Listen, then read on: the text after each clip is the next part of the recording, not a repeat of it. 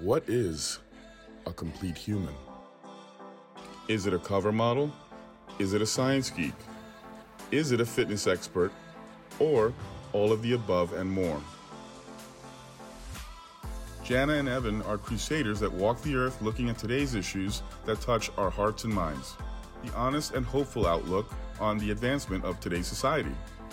The science behind the decay of human relationships. The necessary preparations for future generations. Join us as we look deep inside ourselves and embark on a journey into becoming a complete human. What is human potential? Gather ye rosebuds while ye may.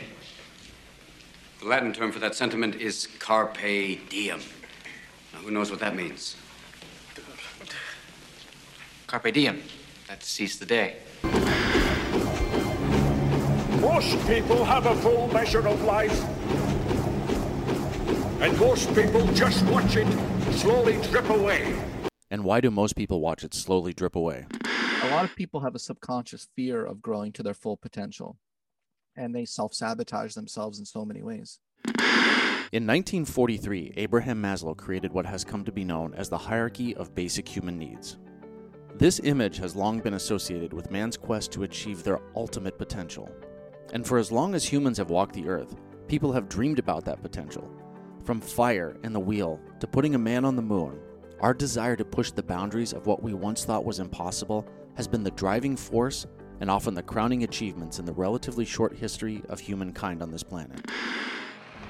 We choose to go to the moon in this decade and do the other things, not because they are easy, but because they are hard. But what really is the engine behind that force? And why are so many people prone to falling short of their ultimate potential? In this episode of Complete Human, we explore the untapped vastness of human potential with Dr. Kaufman. We investigate the origins of self-sabotage and uncover the truth behind Maslow, the pyramid, and man's quest to uncover the unlimited possibility of our own existence. Hey guys, Jana Breslin here again. Most of you have heard me speak on the benefits of beets. Beets are well known as a powerful superfood and help the body create nitric oxide, the miracle molecule that supports a healthy cardiovascular system and sexual function. As an athlete, the nitric oxide boosting benefits help me power through workouts better than any artificial pre-workout I've ever taken. Now, this is why we created Complete Human ResBeet. You get all of the benefits of organic beets with additional anti-aging support from fermented resveratrol. Resveratrol is a longevity gene activator and is something I have turned to for years to help support anti-aging and optimal health. If you're not a fan of the taste of beets, we've got you covered with our all-natural and delicious dark cherry flavor. I take ResBeet twice a day and I have to say I feel incredible. Head on over to store.completehuman.com and enter the code podcast at checkout to get 20% off. All right, ladies and gentlemen, welcome back to another edition of the Complete Human Podcast with your host, Jana Breslin. and Evan DeMarco. I'm really stoked about our next guest, but before we get to him, do me a favor, let's go back in time a little bit to like circa 1991. And if I was 1 year old. Yes, you were 1 year old, and if memory serves, like REM's "Losing My Religion" was number one on the radio. Okay. Cheers was still on TV, and I was in sixth grade, and in one of my gifted and talented classes, the teacher brings in one of those slides. Now, this is the projector, and you're way too young for this, but the projector, and you put like these clear plastic No, things on I had those. Okay. Yeah. And he puts on this triangle, and he starts to explain Maslow's hierarchy of basic human needs. Now, at the time, I'm type A, gung-ho, I see a mountain, I'm going to go climb it. So, food, clothing, shelter at the bottom, and then self-actualization at the top. And so for the rest of the class, I'm daydreaming about all of the cool things that are going to come out of self-actualization, fame, fortune, a professional baseball career, and when I leave that, probably lead humanity on an expedition to the stars. No idea what self-actualization is. Hop on my, my Mongoose bicycle, which my parents bought for like $5 at a garage sale, pedal home as fast as I can, run in the front door. My mom says, hey, how's it going? I'm like, not now, Mom. I got to go find me some self-actualization. Oh. So I remember going into my room, pulling out my journal, writing down in giant, bold number 2 pencil, get self-actualization. Yeah, and I think I sat back with a sigh of relief, chewed on the nub of my pencil, and dreamed again about all of the things that self-actualization was going to bring me. Closed the journal with this finality that only a 6-year-old or a sixth grader could muster, and walked back out and began the rest of my life thinking that because I wrote that down, somehow it was going to manifest. And if I would have had our next guest then explaining what self-actualization was, then I might have actually accomplished that goal. But for the next 30 plus years of my life, I've had this goal written down. And the one issue is I don't know what the fuck self-actualization actually is. So I am stoked that our next guest is probably one of the foremost experts on this topic, as well as a few others. So ladies and gentlemen, Dr. Kaufman. Thank you so much for having me here. If it makes you feel any better, neither did Maslow. There we go. I found in an unpublished essay of notes he was writing, in a footnote, he wrote, "I hate that damn term self-actualization." So it is a little confusing. It is, and I think that there's been all of these interpretations of it over the years, but let's start with that. Well, actually, before we get to that, why don't you tell our viewers who you are?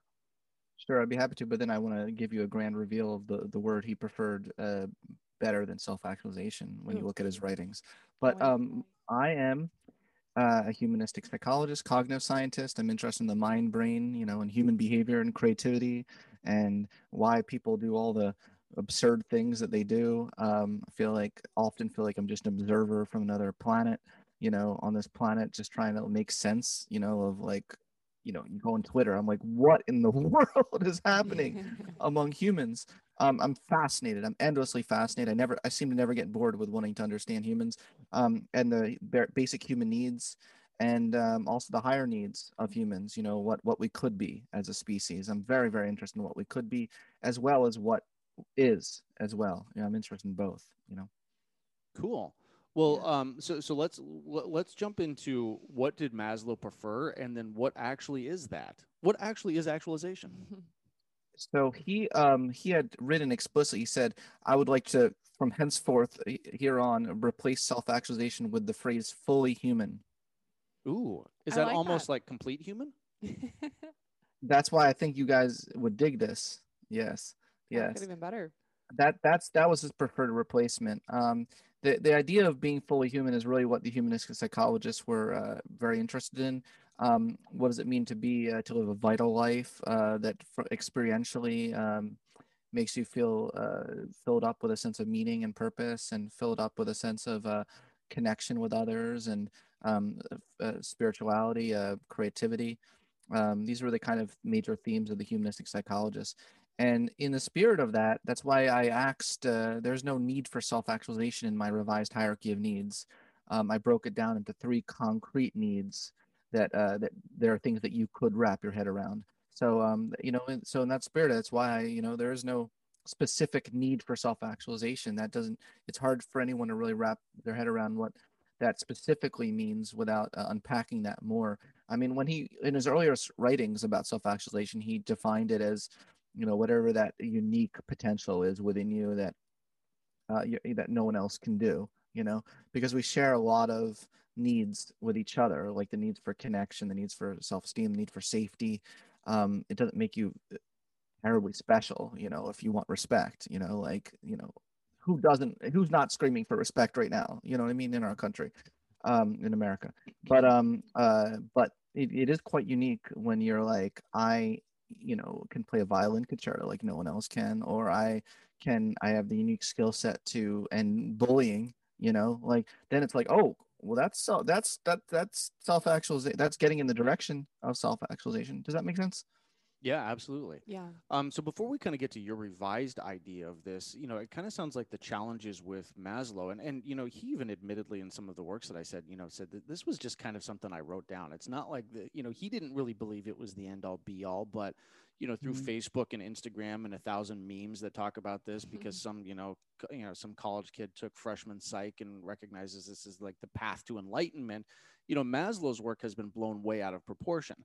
But in a lot of ways, it seems like it's almost like, I don't know, playing a game of Donkey Kong, right? Like you're just trying to get through the levels to get all the way to the top. But life is not like that. And so the fluidity of life and the challenges of life present a never ending struggle. And, you know, it's not like you reach the top of the summit and like, oh, I'm self-actualized. And then you won the game. I won the game and, Yeah. and now it's fame and fortune and I get my own private island and, you know, a harem of stewardesses. I mean, I'll take the last two, but I feel like if I could have that without the fame and because the fame and fortune part, that's where they get you. You know, that's not people. That's such a mirage. My gosh, you know, people who dream their whole lives of getting fame and fortune, when they get the fame and fortune, they want to return it. Yeah. In almost every case, they're like, "Can I take it back that I wanted it?" You know, and I find that a fascinating phenomenon in itself. But Interestingly enough, I like the idea of having my own island. That sounds cool. Oh, very cool. And I can have parties and stuff. Yeah. Yeah, and can you know, we'd love to be able to you know, to get on the guest list for those. Yes, We'll please. put you on our guest list if we can get on yours. Sounds good. Sounds good. One of the fascinating concepts that I did realize about self-actualization is that need to feel, you know, intrinsically special, and within that, is that driven by ego, right? Because, you know, we can say that, you know, I could be the best, you know, pianist in the world. But if people don't recognize that, am I the best pianist in the world? And so with that, is there this kind of driving force that's more ego-based in us becoming, in Maslow's words, self-actualized? You know, the way I frame it is that each of us have the potential to become the best us in the entire world. Like there's no one else that has as much potential to fully realize, you know, Jana Breslin, you know, like than Jana Breslin, right? Like no one in the world. Now that it sounds almost trite to say, but you know, you really need to think of it in that way because a lot of people are trying to self-actualize. They're not trying to self-actualize. They're trying to copy someone else. They're trying to be someone else. And I often ask them, you know, when I have clients, you know, I do coaching, I say, well, you know, what is it? Why are you trying so hard to self-actualize someone else's self? Like, why are you so committed to actualizing someone else's self? What's wrong with yourself? You know, and a lot of people are afraid of themselves. And this is a big point I try to make in the book. It's called the Jonah complex. I think a lot of people are actually Maslow called this the Jonah complex, fear of growth. A lot of people have a subconscious fear of growing to their full potential, and they self-sabotage themselves in so many ways. Why is that? I was about to ask, yeah, why? Well, you know, there's a number of reasons. One can be that the tall poppy kind of gets pushed down, so it can kind of be a scary place. Going to your full heights. A lot of kids who are in gifted education as kids or gifted and talented education get bullied. You know, they really get bullied. They didn't ask to have a talent. Do you know what I mean? Like it's not like they you know, in a lot of ways they you know, it kind of it showed itself, and they're like, oh wow, I have a knack for, you know, playing the cello or something, and they get excited about it. But you know, whatever light shines bright, for some reason humans because they're jealous, you know, because they, you know, all sorts of reasons want to kind of tear it down. So it can actually be a scary place being, you know, in that position of realizing your full potential and having it be a spotlight. So that's one reason. I think there's a number of reasons. It doesn't have to be that reason, but that could be one reason. But I think also there are serious self-esteem issues that a lot of people don't address, and they're not even aware of. And that's why I distinguish go to great pains in my book to distinguish between healthy self-esteem and what I call vulnerable narcissism. Vulnerable narcissism is a form of narcissism where we feel so fragile at the slightest criticism, and that really can hold us back big time from self-actualization and from fully growing to our full heights, you know, because we're the slightest sensitivity to a slight, for instance, you know, or as opposed to putting yourself out there, letting it all hang out. I love letting it all hang out in an appropriate fashion. But you know, and now we know the dress code on your island. right. Yeah. Yeah, I wanted to like. I feel like I need to clarify that. Like in the current context where the slightest thing you say can get you in trouble. I'll try to bracket everything I say. But I like to wear my heart on my sleeve. But it took me a lot of years to get to that point. Like, I think I used to be a huge vulnerable narcissist in my 20s. I had such because I was in special ed as a kid, and I felt like I went through so many years, just trying so hard to prove to people that I was smart, that that was holding me back from actually realizing my full potential, because I was so focused on proving people wrong, as opposed to growing. Fascinating. Wow, that's strong. Makes That sense. is. Yeah, that's very powerful. I do want to tackle the societal thing, especially this packaging of how we have to say everything in a second. But before we do that, let's chat a little bit about your reimagined hierarchy. You've taken it from the Donkey Kong game of the 1980s, where it's a quest, and turned it more into a lifestyle, or an approach to life. I'd love for you to kind of explain how you came up with that, and, and what that looks like in comparison to Maslow's traditional hierarchy. Well, first of all, Maslow never drew a pyramid. Really? Yeah. Really? Wow. Okay. He never. That's a big reveal. In none of his writings did he ever draw a pyramid, and that were a bunch of a management consultant and a bunch of people in the management world doing textbooks, where they had in the first iteration of it wasn't even a pyramid, but they tried to draw the hierarchy of needs, but as a stepladder. Then they had like the man at the top, self-realized with a flagpole, like holding a flag at the top, and then it morphed into a pyramid. But that the spirit of Maslow's theory was that we have deficiency motivation and we have growth motivation. He sometimes called it the D realm of human existence and the B realm, the being realm of human existence. And when we're in one realm or the other, we fundamentally, our perception of the world and everything changes. When we're in the D realm of human existence, we're motivated by deficiency. We're motivated by what we're lacking. So we're trying to control the world to conform to our deficiency. So if we're hungry, everything looks like a potential, it looks like a hamburger or broccoli if you're vegan. If you're if you're lonely, everyone you see everything through the lens of lonely. Like if you're severely deprived of human connection, you come across to people as needy, and it's a very unfortunate cycle, because then it scares the fuck out of people, and then they go away. They don't want to be friends with you, and it's a shame. I mean, it's a shame, but it is what it is. You just described me talking to girls when I was 14. Exactly. Like, love me, please. Exactly. And that's not like, like the what they want is they like the bad boy because the bad boy doesn't seem to care, and then the need for self-esteem. When you're severely lacking self-esteem, you demand respect, right? You demand that the world conform to your lack of respect.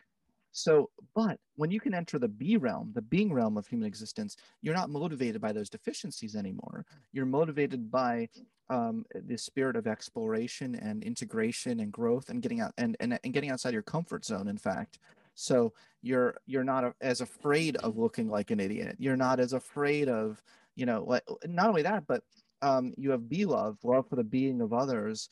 So which comes from I think it's a higher, more spiritual form of love, where it's not motivated by deficiency. You can just talk to someone and just admire them. Like I feel like I'm talking to you two right now. I don't want anything out of you two at all.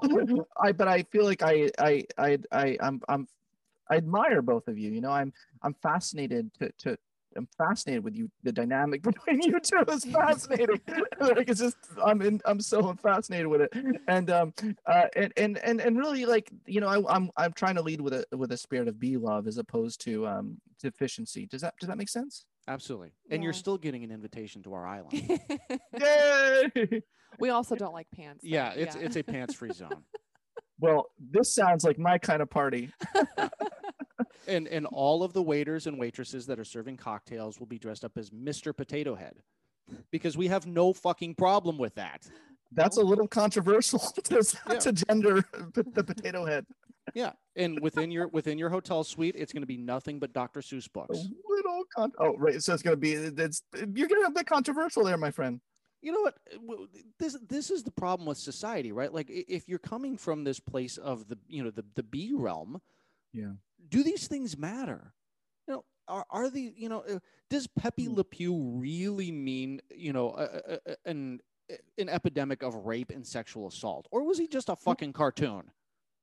I actually don't. Who's Pepe Le Pew? Is that another controversy that I missed out on? So I'm sorry, I don't Pepe know Le about that one. Pew was one of the original Warner Brothers cartoon characters, and he was in Space Jam, the movie, and he was omitted from the reboot of Space Jam, the movie, because a whole group of people out there said that Pepe Le Pew, which was he was a Mexican skunk, and all he did was chase women. He chased, the female skunk, and they said that it perpetuated a culture of rape. And I'm like, he's just a fucking cartoon. And like, come on, guys. And so, yeah, our island is going to be politically incorrect. Nobody wears pants, and we all have fun, and we don't care about these things. This all sounds great, except we should probably qualify that there won't be rape on our island. Like, No, of course not. can we at least Right. have some standards of morality? Yes. The standards of morality don't change, and I think Yes. that's what we, Yeah. I think that's the challenge that we see with society, right? Is, Yeah. morality doesn't care what Mr. Potato Head is. Morality doesn't care what a cartoon says. Now, we can say that's right or that's wrong.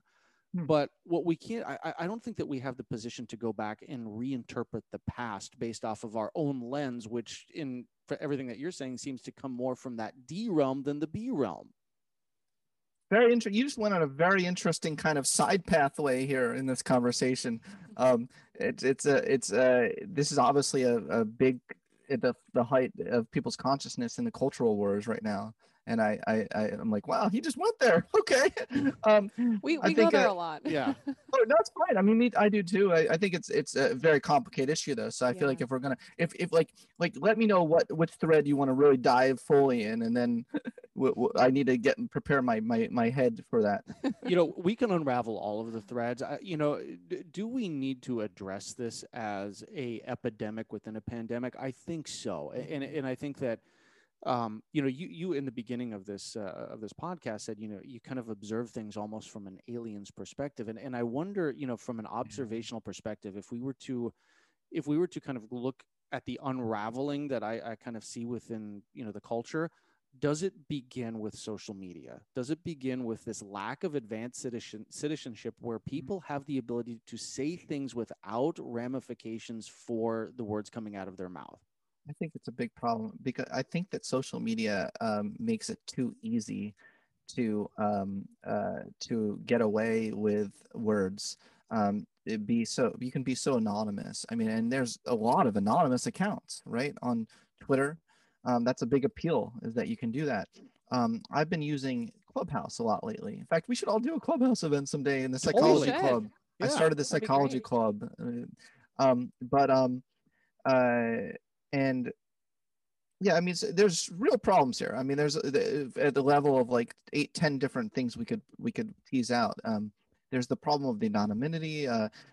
People are not at their best when they can just like sit on their bed, lazy, like being able to just get away with saying anything. Like it's not bringing out the best in us. It's not bringing out like what discourse could be. I brought up Clubhouse because I noticed there's less of that hostility, less of that craziness on Clubhouse. I mean, it still exists for sure, but on Clubhouse, you actually are talking to people, and in that format, people tend to be a little more polite with each other, Yeah. But I think like Twitter and some of those social media, they make it too easy to be an asshole.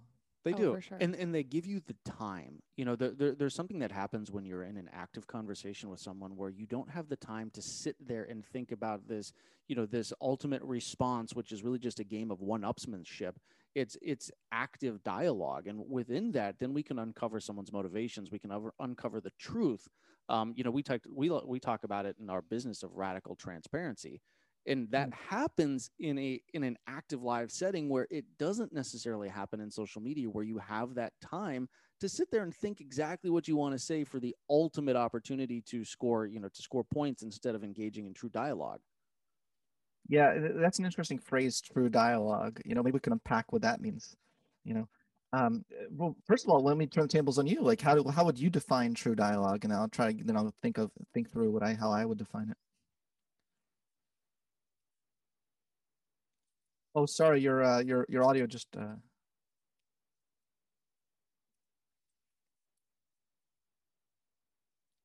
Oh no, I can't hear you all of a sudden.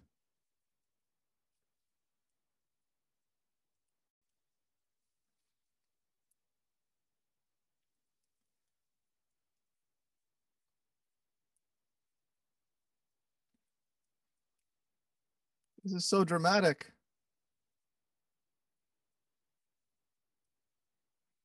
Can you guys still hear me? Yeah. Yeah.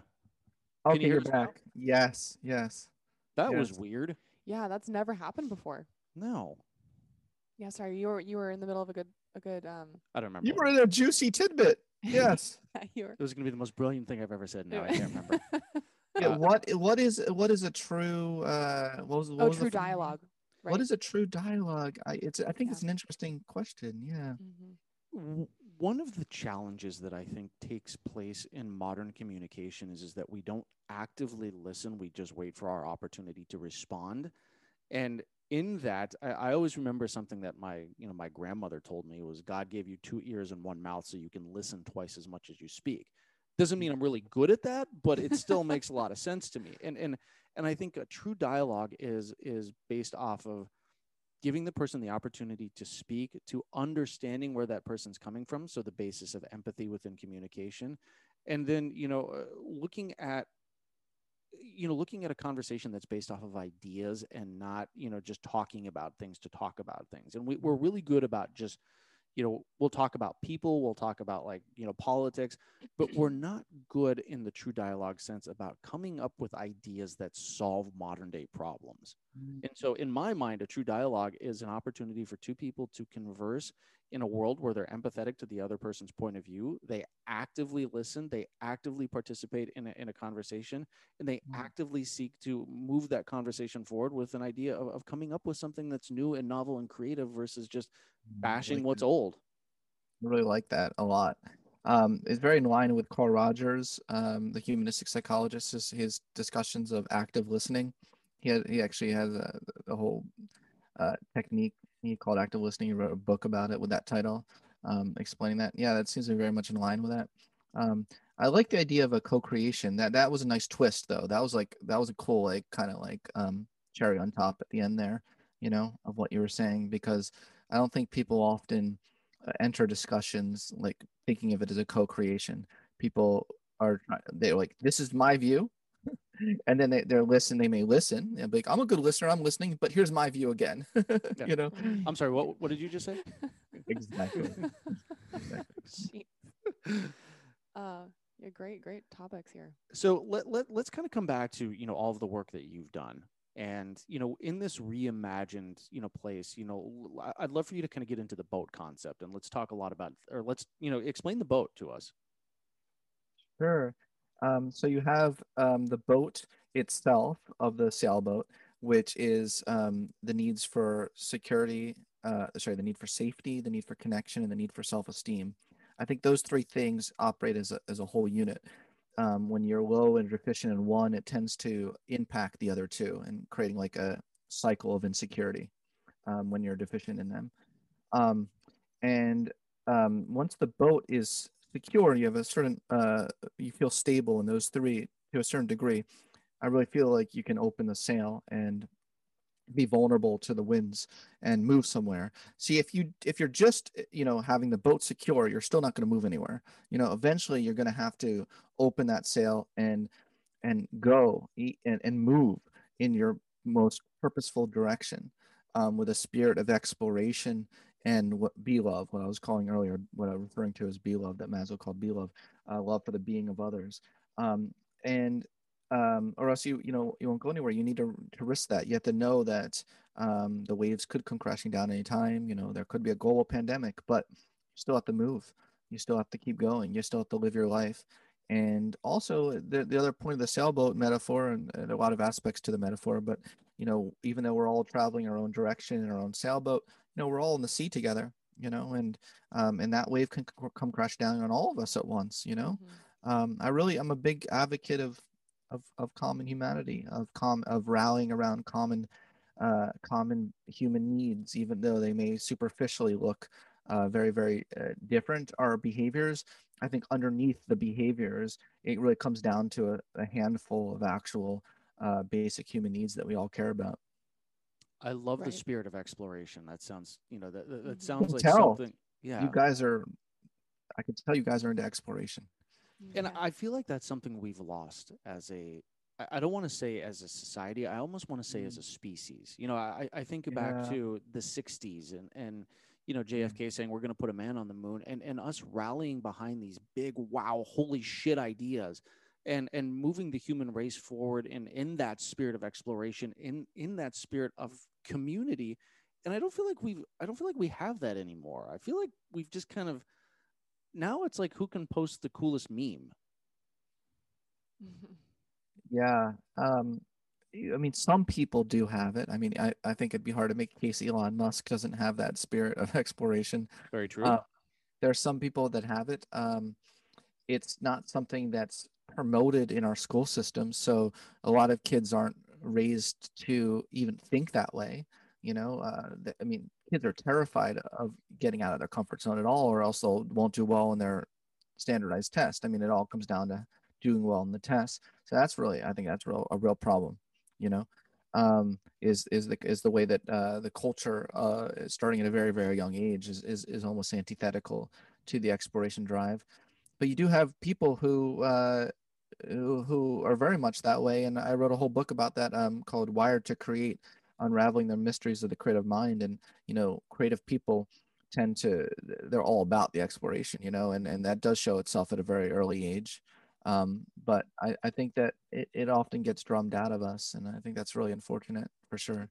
It does, I would say, I would argue that the biggest reason for that is because of the school system's propensity to label things either a success or a failure, and that failure is bad and success is good. And I think, I would love for our audience to read the book that you just mentioned. I'm definitely going to read it. But I think when we look at some of these Elon Musks and these innovators and these planetary shifters, these are the ones that don't look at failure as a bad thing. They look at it as a learning opportunity. It's like, all right, that didn't work. Let's try something else.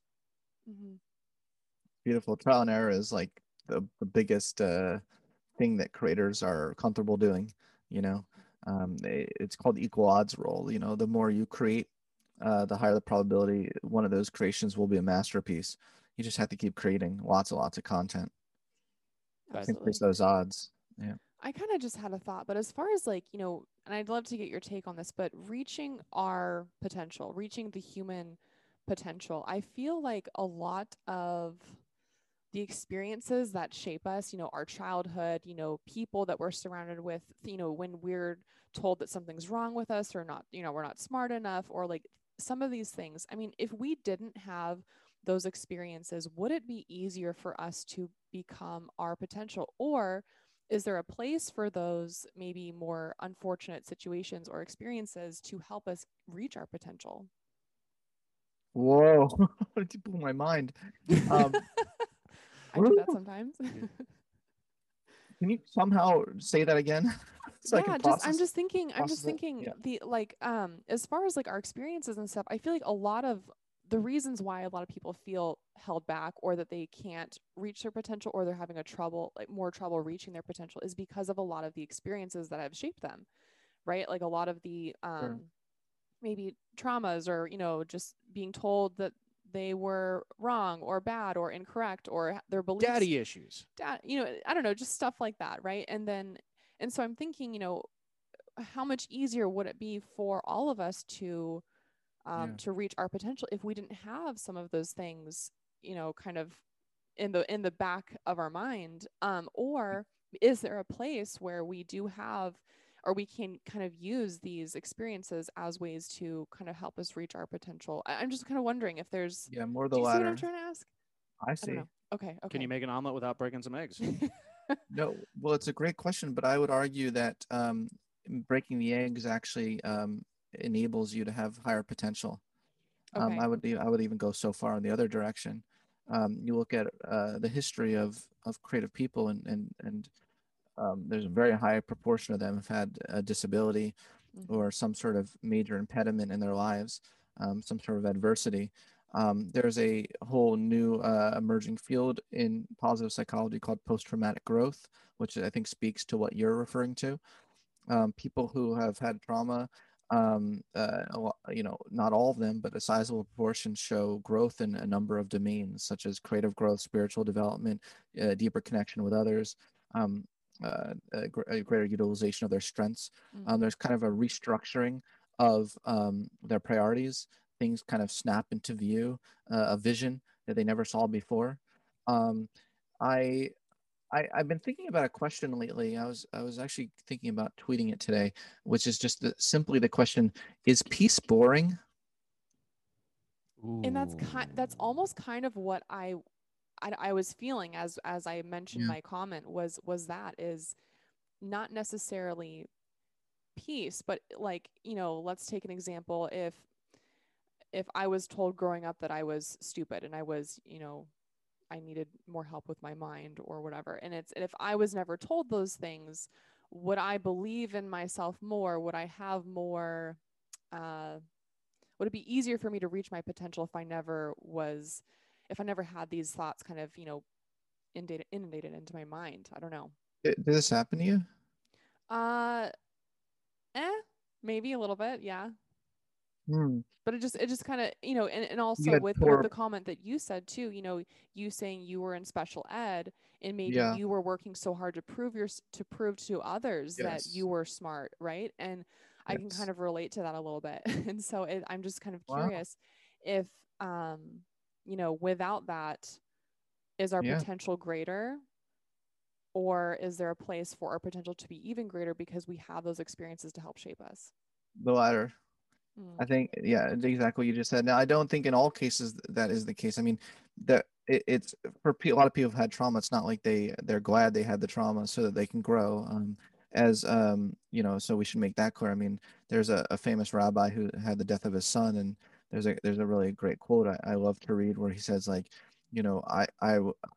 ever since my son's, car accident death, or I forget how he died, but he said how ever since my son's death, I've shown greater love for people. I've shown greater appreciation, et cetera, et cetera. And then he says, but I would give that all up in a second to have my son back. So, so I think it is important to recognize that. But I think that this field of post-traumatic growth is showing that, given what has happened, what else can you do? But like, why not choose growth? Why have it all be for nothing? The suffering. Right. So let's turn the question back around to you. Is peace boring? It's a question I meditated on. I meditated on that question this morning, and then I was going to pose the question to my followers on Twitter. It's very interesting because I find I personally find like inner peace boring if I have too much of it for too long. It's like, okay, it's nice, this is nice, but like I need something to fight here. and that's not, I am a Buddhist. Like I really do believe in that philosophy, but I also think it's important to kind of question things, and to really just I like to be cheeky. I like to think through questions that no one else is asking. There's something about the way we're wired that we can never be content for too long, or else that becomes a form of discontentment.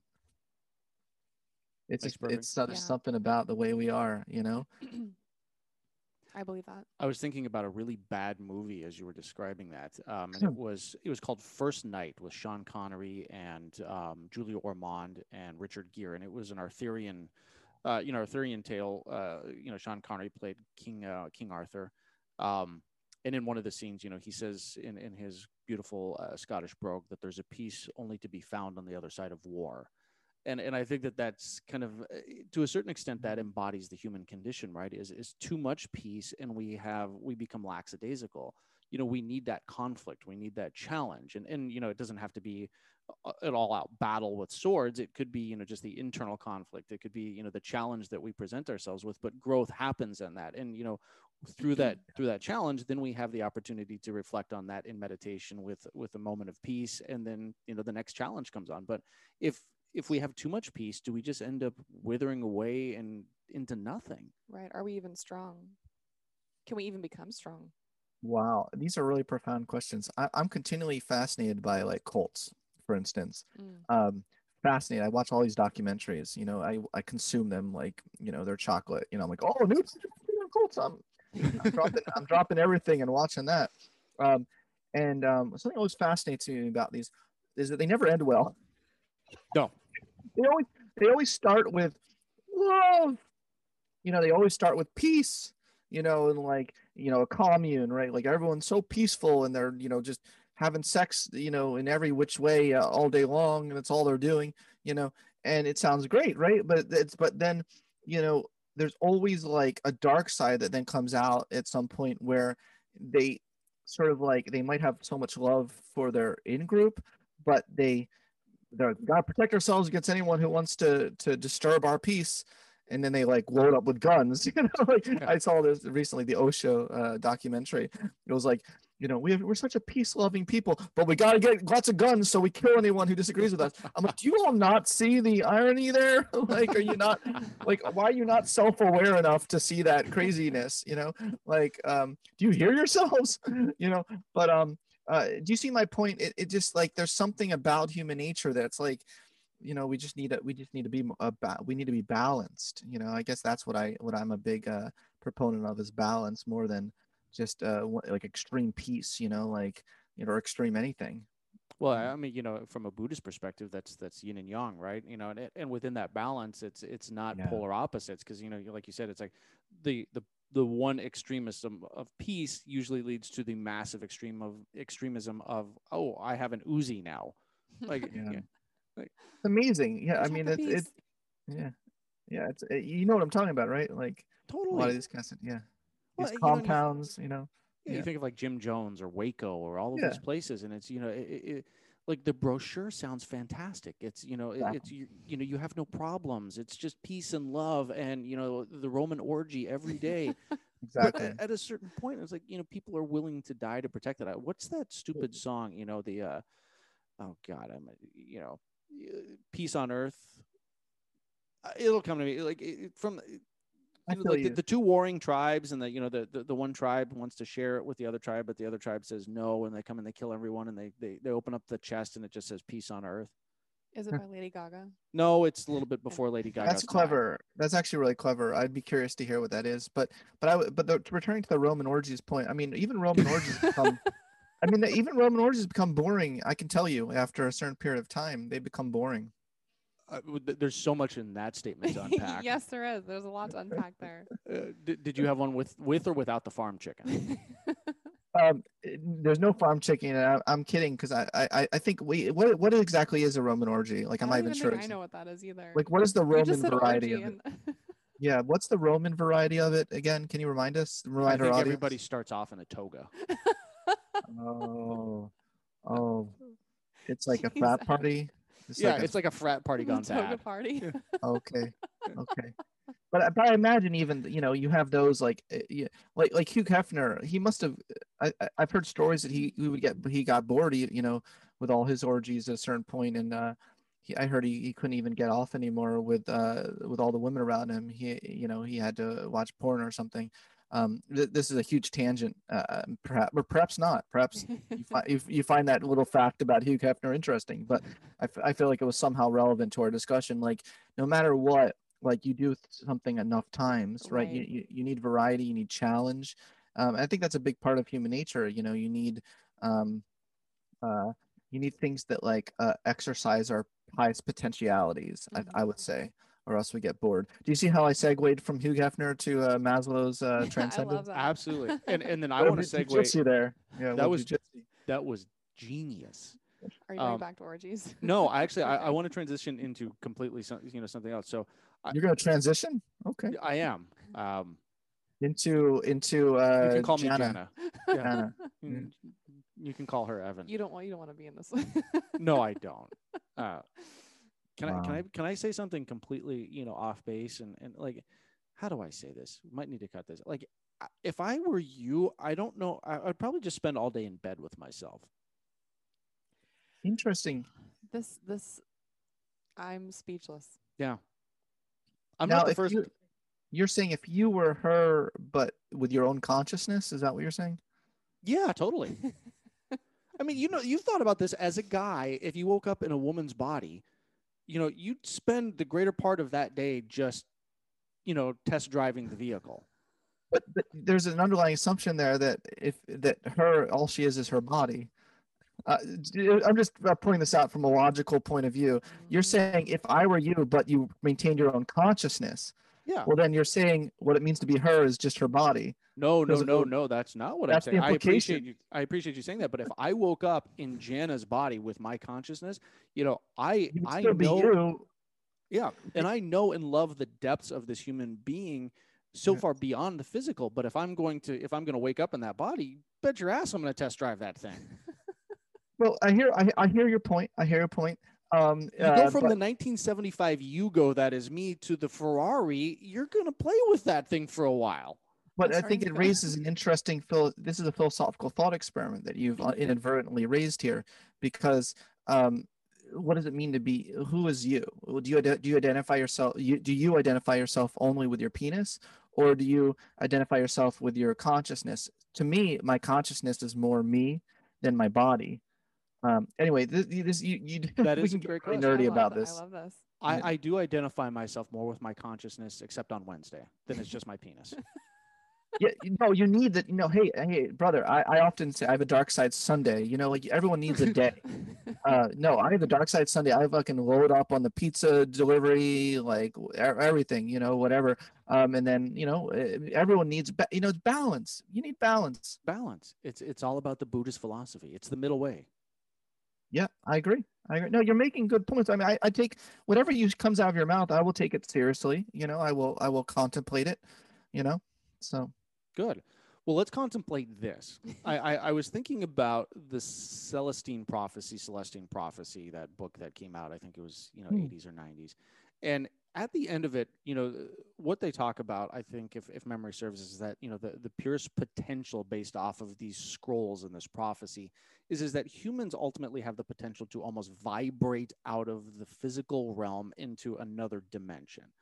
I don't know if that's where our potential lies as a species, but I'd be curious to understand, or I'd be curious to get your idea on what does a fully actualized society look like? What is really the outer limits of our potential?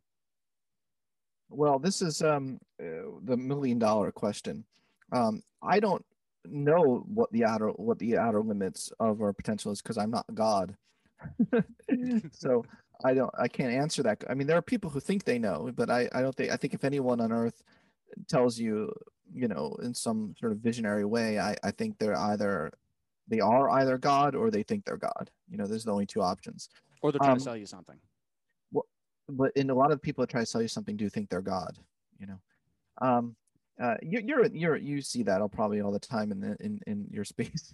You probably see people who self-market in such a way that it's like you're like, please get over yourself.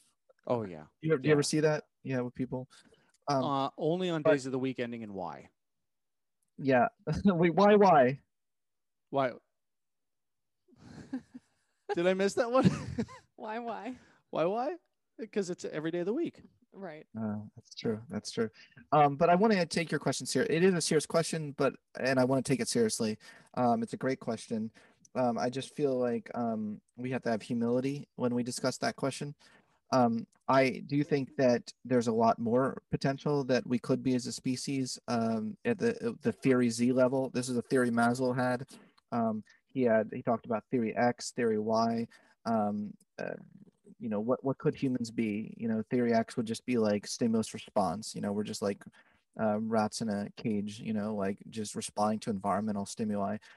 Theory Y is being intrinsically motivated to do something, to actually um, have our own unique passions. But Theory Z is a very high level of transcendence where you kind of break down a lot of these false dichotomies we have in our society. Maslow called it dichotomy transcendence, which I think is a real key to wisdom.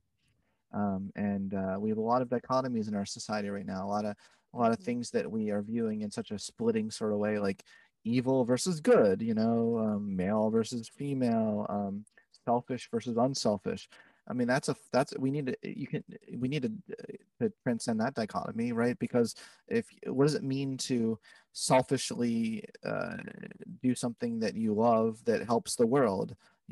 What is the word selfish loses its meaning, when you have such a great integration between self and world. So I think at a very high level of consciousness, we can kind of have this Theory Z kind of transcender way of thinking about the world. I think that's definitely one thing that humans could be that we're not fully actualized right now. So where do you think we are right now on that spectrum? It feels like Theory X right now, unfortunately. It feels like people are very deficiency motivated and are being heavily influenced by government messages as well as the media. People, not just media, but like discussion boards. People are formulating conspiracy theories. People are all in their kind of silos, their little bubbles of media consumption. And when you have all these little silos of media consumption, like if you could zoom out and just look at humans and you see all these people, pockets, that's all you see are pockets of people consuming their own media, where the media is telling them who the enemy is. And everyone's telling everyone that the enemy is someone different. So no one's seeing each other as human right now. And I think it's a real problem. Run amok. It's tribalism run amok. Yeah. I mean, like it's Lord of the Flies with better technology. Yeah. So I'm actually curious, are you optimistic about the future? Yes. You are? Because at the end of the day, I am a realistic optimist. Somebody say that realistically there's no hope for humanity. Perhaps someone can make that case, but I'm hopeful because I keep seeing things. You look at cyclical of human nature. First of all, it's amazing that we still exist as a species, so that's promising. Second of all, I do think there's a lot of progress. I think it's almost controversial these days to say that there's been any progress in America, but I think that if you actually look at the trends of the world and America, you see there is overall an upward trajectory in almost every category that we consider important for progress for human species. I definitely direct people to read Steven Pinker's work on that topic or listen to Steven Pinker's podcast, chat with me on that. So there are some, if we can zoom out of the moment for a second and look at it very objectively, which I recognize is hard for a lot of people who are suffering, like they're living it subjectively. But if you can zoom out and look at it objectively, there's actually incredible progress of humanity, and it's only moving in an upward trajectory. Yeah, absolutely. So one of the things that we want to do within our podcast, within our show, and with all the content we create is give people actionable steps to make the world a better place. And we recognize that healthier people lead to a healthier planet. And we've got major fundamental problems on both sides of that equation. The planet is suffering by the choices that we've made with the pollutants we throw into the oceans, with how we've created a world that's, very disposable. But summarily, we also have, the physical, the mental, the kind of the self-health problems that we need to address. So, even though if we zoom out, we've got this trajectory towards something better. What are some actionable steps that you would give to people to day in and day out improve the overall condition, starting with the self and knowing that that's going to ultimately have a greater impact on the whole ecosystem? Yeah, great. I do think change starts from within. I say that all the time. I think it's very true. Part of it is really taking responsibility for your whole self, not just your best self.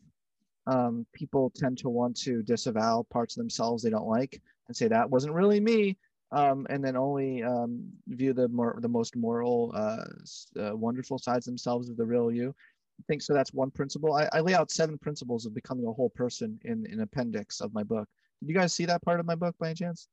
No, but I will definitely reference that in the show, and I'm going to. Can I get that on audiobook? Absolutely, absolutely. Did you guys read my book at all? No. No, unfortunately. No. That's fine. That's totally fine. But you basically you get the gist of it after today's talk.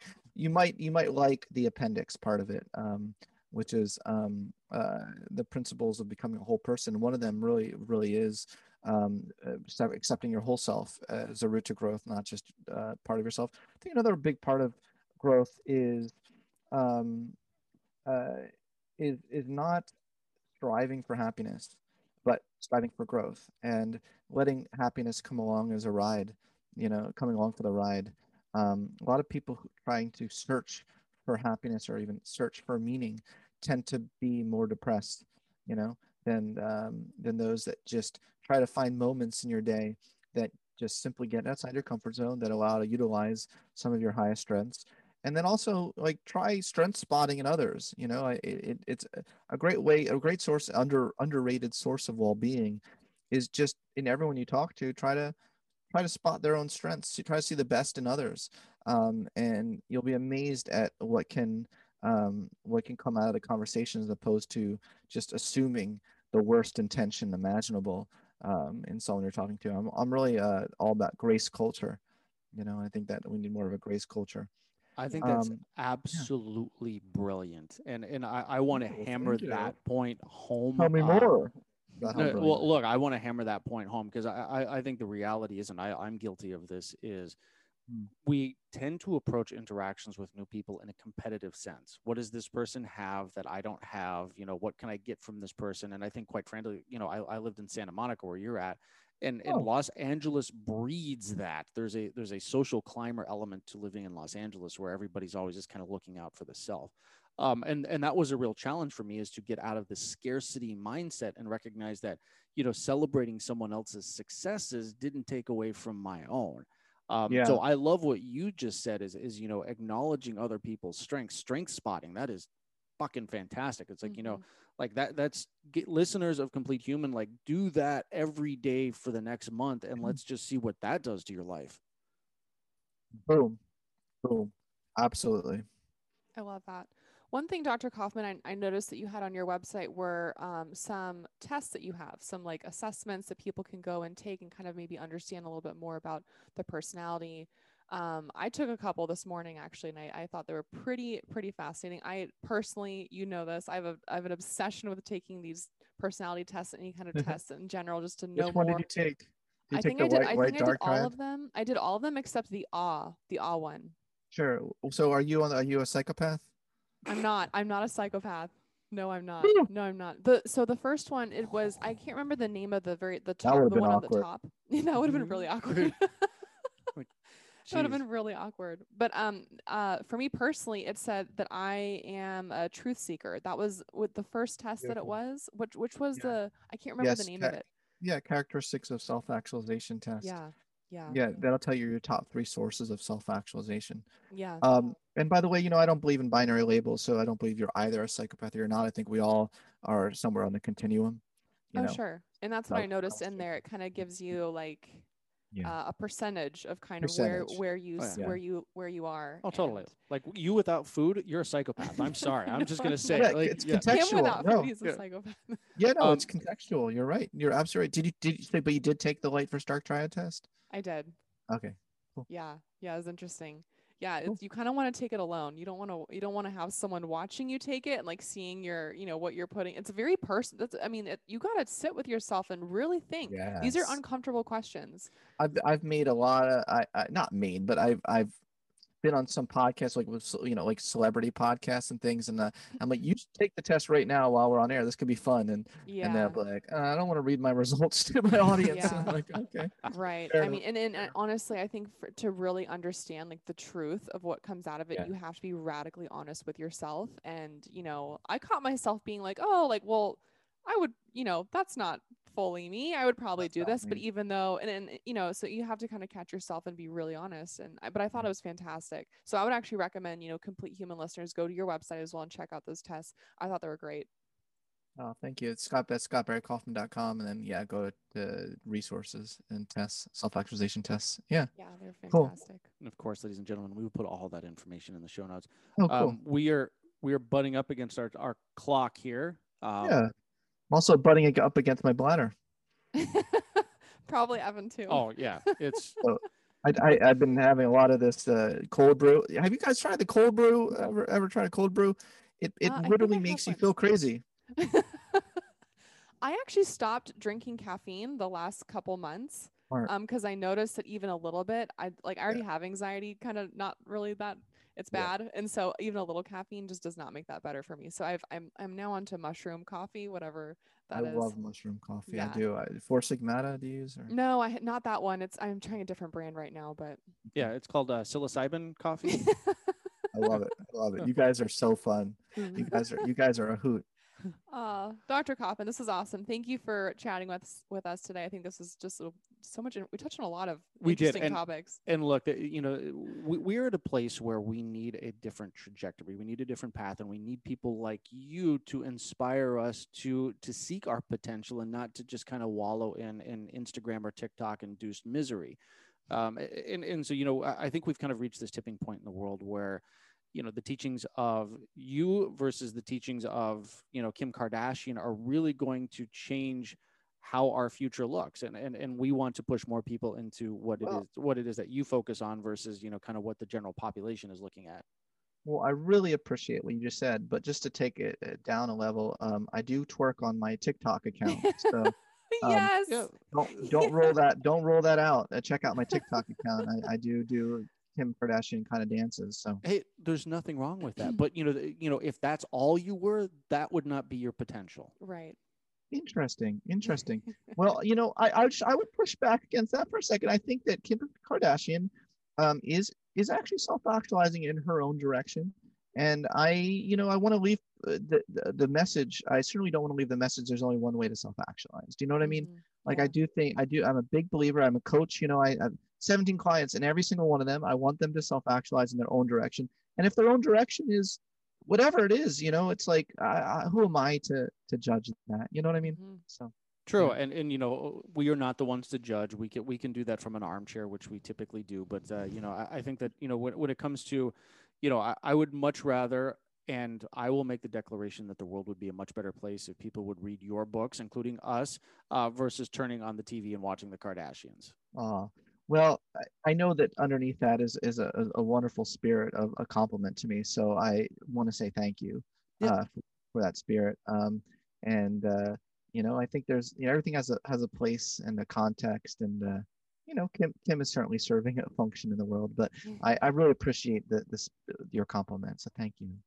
Thank you. And again, we mean nothing against Kim. I'm sure she's a very lovely person. And, if she ever wants to come on the show, we can debate her, or we can discuss her self-actualization.